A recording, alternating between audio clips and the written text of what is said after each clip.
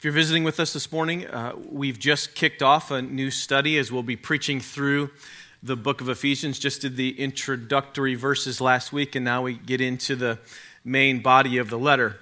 So as we move past Paul's opening greeting into the main body of Ephesians, let's begin with an explosive expression of praise. In other words, let's begin where Paul begins. Blessed be the God and Father of our Lord Jesus Christ. This opening phrase is so distinctively worded that no one but a sincere Christian, specifically attempting to ascribe to God the exclusive glory due his name, can even offer this statement as worshipful praise. But if you have been saved by the grace of God through your union with the Son of God, you too can cry from the depth of your soul, "Blessed be the God and Father of our Lord Jesus Christ." The book of Ephesians opens with a 202-word run-on sentence that is utterly saturated with descriptive language detailing our redemption, and it is offered as one continuously glorious declaration of praise. Blessed be the God and Father of our Lord Jesus Christ. Brothers and sisters, if you are able to offer these words to God from a sincere heart this morning, then rejoice. Because a supernatural miracle has occurred in your life. If you can offer genuine praise to God as the Father of our Lord Jesus Christ, then a miracle so powerful and so profound has occurred in your life that it will take us a few weeks just to unpack the one single summary sentence that Paul offers us describing everything that has happened to you. Through our study of Ephesians, may we grow in our ascribing God the glory due his name. And by the power of the Holy Spirit, may our ascribing glory to God for our lives translate into our applying the gospel of God to our lives. Our passage this morning is Ephesians 1, verses 3 and 4. But what I want to do this week and in subsequent weeks is read all of 3 through 14, because this is the section that in Greek is one long sentence. So let's keep it together. Brothers and sisters, hear the word of Almighty God. Blessed be the God and Father of our Lord Jesus Christ, who has blessed us in Christ with every spiritual blessing in the heavenly places, even as he chose us in him before the foundation of the world, that we should be holy and blameless before him. In love, he predestined us for adoption as sons through Jesus Christ, according to the purpose of his will, to the praise of his glorious grace, with which he has blessed us in the beloved. In him, we have redemption through his blood, the forgiveness of our trespasses, according to the riches of his grace, which he lavished upon us in all wisdom and insight, making known to us the mystery of his will, according to his purpose, which he set forth in Christ, as a plan for the fullness of time, to unite all things in him, things in heaven and things on earth.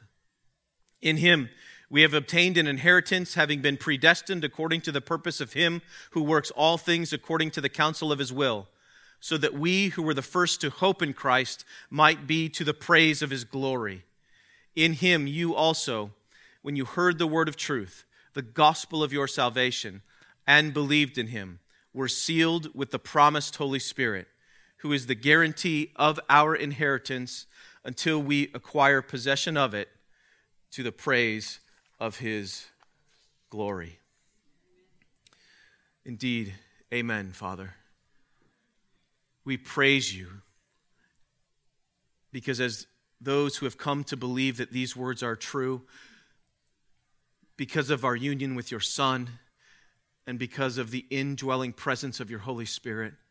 We praise you. We praise you that these things are true, not just generally,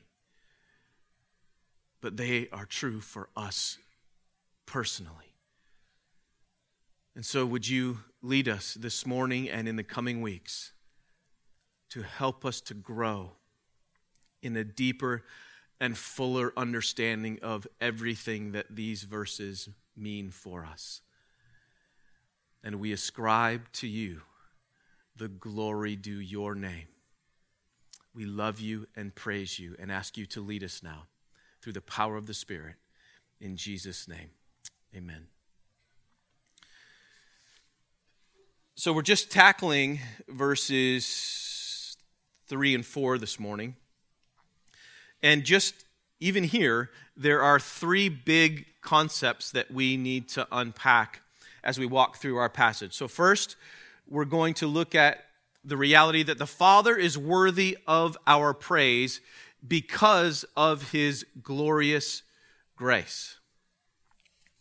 Secondly, we want to tackle the idea that the Father has spoken his approval over us in every way in Christ.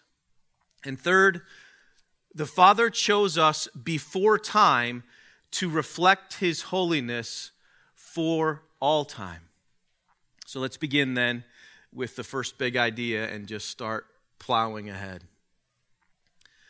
Now, there are a few ideas we need to grasp in verses 3 through 14 in order to understand the nature of what Paul is doing here. In the original Greek, these comprise that one long, glorious, multi-layered sentence. So, as we unpack it, let's first note that all 3 members of the Trinity are magnificently on display here. Generally speaking, we see the Father's work in verses 3 through 6. We see the Son's work in about verses 7 through 10. And then in 11 through 14, we see the role of the Holy Spirit take center stage. Now, this opening section here in 3 through 14 follows the Old Testament format of offering a word of blessing, or in Greek, it's the word from which we get our word eulogy or benediction.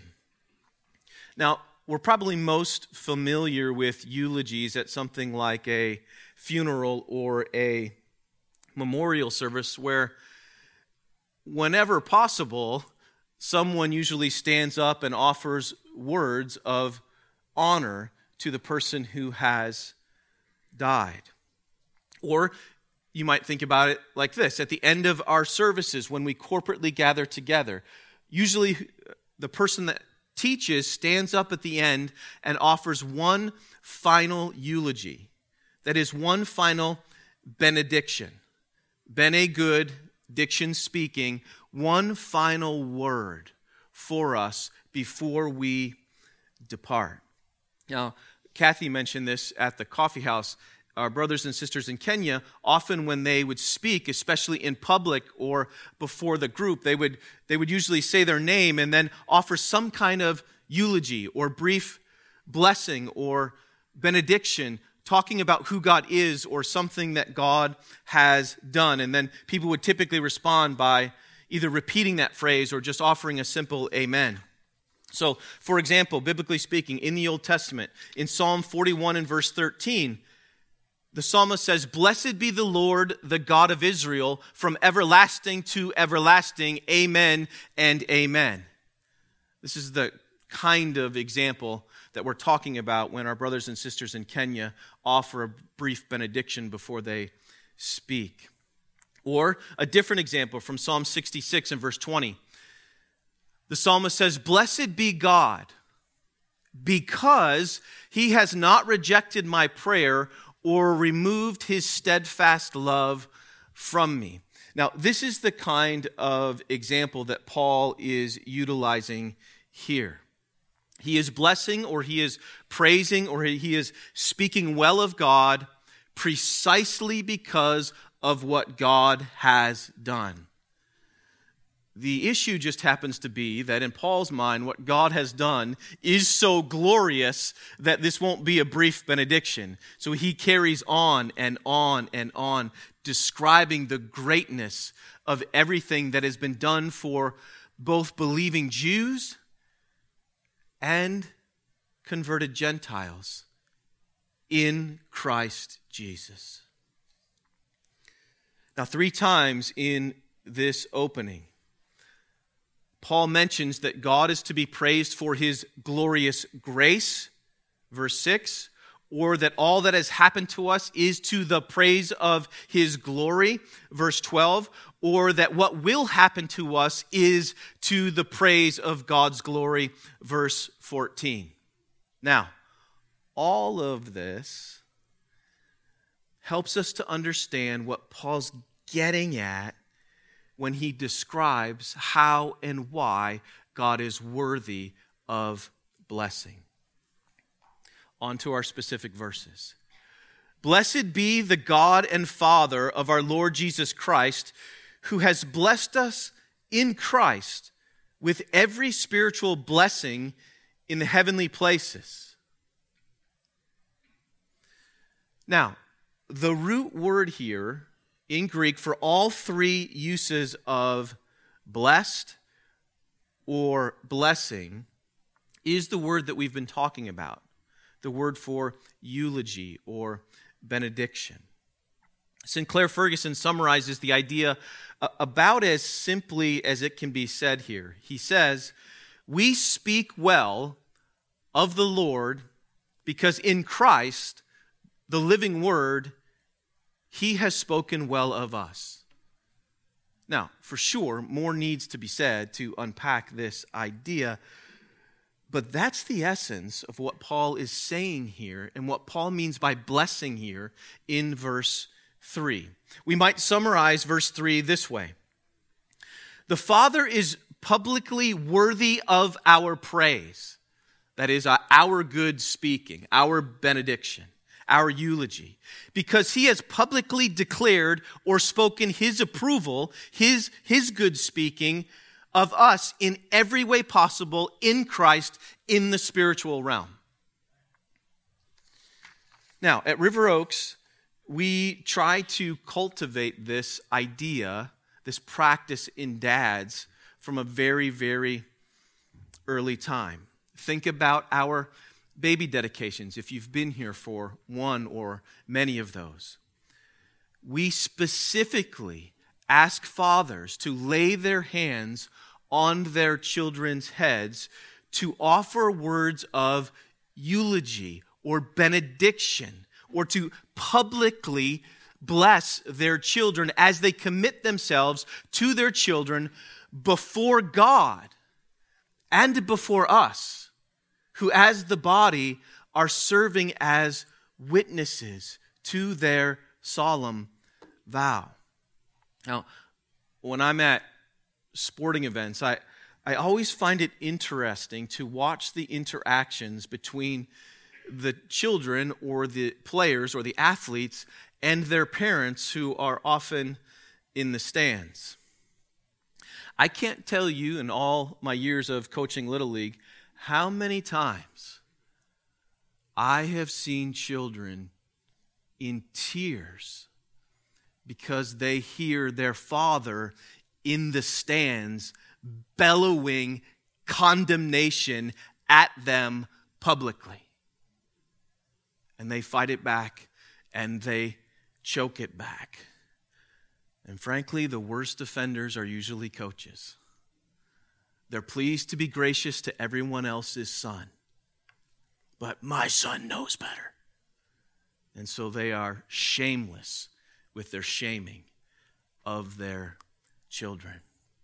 Conversely, it's fascinating to see even high school athletes when they're playing in a basketball game or a soccer game or a volleyball game. When a father publicly yells his approval and a son or daughter, after a great play, might just kind of take a glance into the stands. Or maybe they'll just kind of point or something like that. You can't always tell, but it's fascinating when you see the connection. In other words, I hear you. I hear you, Dad. I hear you, Mom. Thanks. I wonder what messages.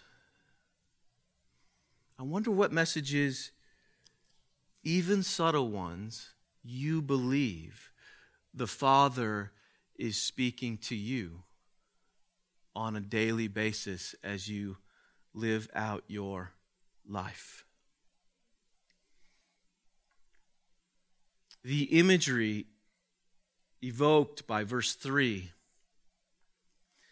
is that if you asked any being, any spiritual being who lives in the spiritual realm, what God the Father thinks of those who are in Christ, they might say something like, look, we are here in the shadows, as it were, in the spiritual stands. We're watching this whole thing play out on earth in the physical realm, and all we hear all day long from God the Father is, that's my boy. There's my girl. Brothers and sisters, in Christ, the miracle is that we each become favored in the Father's sight. You know what favor looks like, right? You go to the Christmas program and there's 100 children on the stage, but you have eyes set on one. Or in our case, 6 or 8, right? There is language in Hebrews 12 that evokes the imagery of an arena of witnesses in the spiritual realm cheering us on as we finish our race. Now, if this is true for others in the spiritual realm, perhaps how much more our heavenly Father who is perfect. If this is true for imperfect earthly fathers, perhaps how much more true for our heavenly Father. Now, we regularly feel kind of pressed down and beaten up by our struggles in this life. And how many times do you kind of sense the Father has got to be disappointed in me?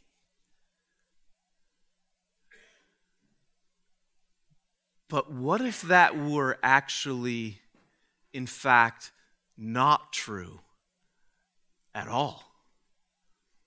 What if you could look into the spiritual stands, as it were, and see your heavenly Father's radiant smile? What if you could look into the stands and just catch a glimpse of his omnipotent fist pump? Which would be impressive.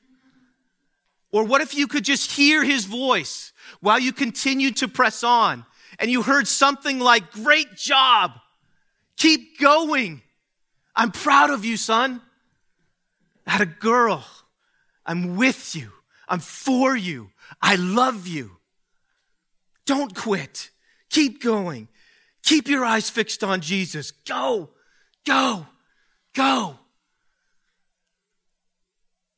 The essence of verse 3 is that we are favored. We are blessed. We are declared pleasing to the Father because we are physically represented in the spiritual realm by Christ himself. And God's not embarrassed by that reality at all. The Father was never shy about communicating publicly about his love and his approval of Jesus. This is my beloved Son in whom I am well pleased. Matthew 3:17. The Father thundered this approval at the baptism of Jesus from the spiritual realm. He did the same thing when Jesus took Peter and James and John up on the mountain as Jesus talked with Moses and Elijah, and Jesus became bright, nuclear white. It was so impressive that, Peter just started talking until the Father cut him off to declare to everyone there that he absolutely loves his Son and that he fully approves of his Son in every possible way.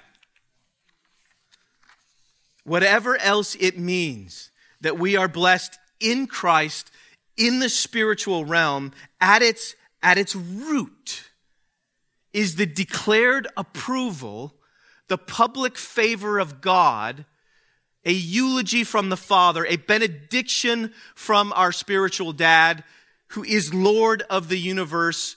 It is the beloved blessing and favor of our Heavenly Father.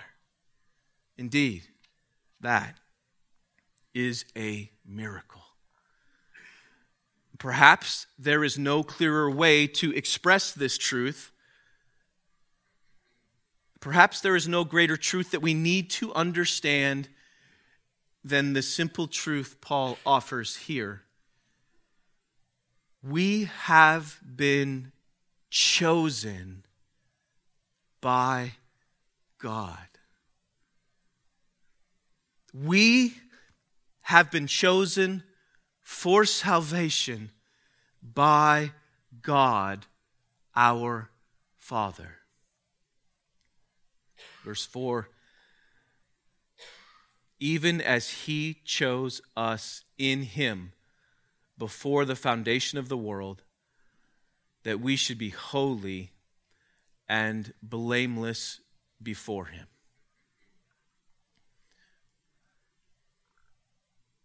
The Father chose us before time to reflect his holiness for all time. But I think the key to understanding this last idea is not to think about it as if Paul somehow just decided to insert a controversial statement here to confuse everyone or to make a theological argument. Rather, we should take it for what it is, in context. It is a mind-blowing reason to praise God for his grace as we continue to look through the lens of God's fatherhood toward us, because that's the context of what Paul is saying. Peter, quoting from Leviticus 11:44, said these words, As obedient children, do not be conformed to the passions of your former ignorance, but as he who called you is holy, you also be holy in your conduct, since it is written, you shall be holy, for I am holy. 1 Peter 1:14 and 16. Peter goes on to say in the next couple of verses, if you call on him as Father, you see the connection between fatherhood and holiness. If you call on him as Father, essentially, act like your Father, who has called you into relationship with himself. Now, we see little kids do this all the time. When they're small, boys want to have big muscles like their dad or wear a shirt like their dad. I just saw 3 Siler men that looked pretty much identical to Ben walking out, all with their shirts hanging out and looking cool. Or little girls want daddy to watch them again and again and again do something that they know will meet daddy's approval, so daddy will fawn all over them again and again and again. The power comes when children become young men and women, and in far more important ways, still view imitating mom or dad's passions or character or biblical convictions as right and as good, the degree to which they reflect their heavenly Father's convictions. We will miss a key element of what it means to pursue holiness if we do not think about it first and foremost as children seeking to imitate our Father, who is holy and conducts himself in a holy way all of the time. Because we love and because we honor and because we esteem our Father in heaven, we therefore, as his children, naturally want to be like him. Now,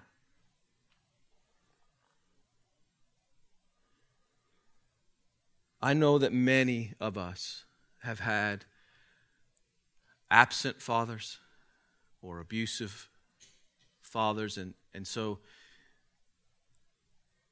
conjuring up thoughts of our fathers can be painful just by itself. But God is capable of redeeming how we think about fatherhood. Indeed, God is able to even redeem mistakes and sins that fathers commit, even to their own children, by His grace through the blood of Jesus Christ. The presence of a godly father in a child's life and a child's reciprocal desire to please his father as a means of honoring him, as a means of pleasing him, is a powerful motivator for godliness and holiness. John G. Paton was a missionary to the New Hebrides Islands, which today is Vanuatu. The first 2 missionaries who landed there were killed as they landed on the beach and eaten by cannibals. But that was not the end of the story. Later, Paton would write, referencing the martyrs who died, "Thus were the New Hebrides baptized with the blood of martyrs, and Christ thereby told the whole Christian world that He claimed these islands as His own." More missionaries would come to the islands, including John Paton and his beloved wife. And God has done a great saving work there, which began in the mid-1800s. The courageous man described the moment he left his own father to begin the journey to these remote islands to serve as a missionary. The train station from their home was a long walk. Here is the account that Paton records in his autobiography. "My dear father walked with me the first 6 miles of the way. His counsel and tears and heavenly conversation on that parting journey are as fresh in my heart as if it had been but yesterday, and tears are on my cheeks as freely now as then, whenever memory steals me away to the scene. For the last half mile or so, we walked on together in almost unbroken silence. My father, as was often his custom, carrying hat in hand, while his long, flowing yellow hair, then yellow, but in later years white as snow, streamed like a girl's down his shoulders. His lips kept moving in silent prayers for me, and his tears fell fast when our eyes met each other in looks for which all speech was vain. We halted. On reaching the appointed parting place, he grasped my hand firmly for a minute in silence and then solemnly and affectionately said, 'God bless you, my son. Your father's God prosper you and keep you from all evil.' Unable to say more, his lips kept moving in silent prayer. In tears, we embraced and parted. I ran off as fast as I could, and when about to turn a corner in the road where he would lose sight of me, I looked back and saw him standing with head uncovered where I had left him, gazing after me. Waving my hat goodbye, I rounded the corner and out of sight in an instant. But my heart was too full and too sore to carry me further, so I darted into the side of the road and wept for a time. Then rising up cautiously, I climbed the dike to see if he yet stood where I had left him. And just at that moment, I caught a glimpse of him climbing the dike and looking out for me. He didn't see me. And after he gazed eagerly in my direction for a while, he got down, set his face toward home, and began to return. His head still uncovered and his heart, I felt sure, still rising in prayers for me. I watched through blinding tears till his form faded from my gaze. And then, hastening on my way, vowed deeply and often, by the help of God, to live and act so as never to grieve or dishonor such a father and mother as he had given me. If the power of an imperfect, earthly father and mother can so motivate someone to godliness, how much more our Father in heaven? In chapter 5 and verse 1, Paul will say, "Be imitators of God as beloved children." Now, getting our motivation right here has massive implications for our pursuit of holiness. Every other religion in the world essentially says, God is in heaven and you are not. You better try your best to get here. Our God says in Christ, you already are here in the spiritual realm. Before you had done anything, I chose you to be holy, and in Christ, I seated you with him alongside me. Every other religion says, how are you going to work your way toward the heavenly spiritual realm? Will you be able to make yourself good enough or holy enough to be approved and accepted by God? But blessed be the Father of our Lord Jesus Christ, who sent his only Son to come get us. Blessed be our Father in heaven, who hikes up his robe and runs toward us and celebrates when we come home. How different is the gospel itself. Blessed be the Father of our Lord Jesus Christ, who chose us to be holy, clothed us with the holy righteousness of his Son through faith, and then empowered us with the Holy Spirit to guarantee we ultimately accomplish what the Father has planned for us since before there was time. Holiness is a high calling, but we have a Father. Every one of us has a heavenly Father who has modeled it for us. Holiness is a high calling, but we have a Father who created us for this purpose, according to verse 4. Holiness is a high calling, but we have a Father who sent his Son not just to earth, but to Calvary, to redeem us from our unholiness through our union with him. Holiness is a high calling, but in Christ we have already been freely declared to be what we are now freely called to become.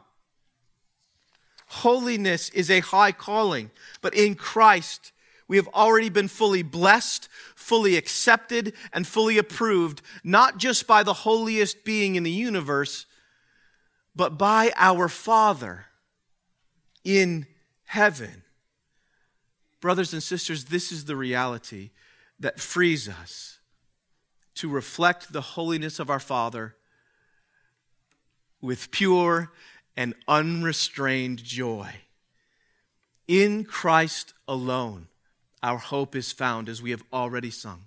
And in Christ alone, the assurance of the Father's blessing makes us secure forever. Therefore, we can say with Paul, blessed be the God and Father of our Lord Jesus Christ. Let's pray.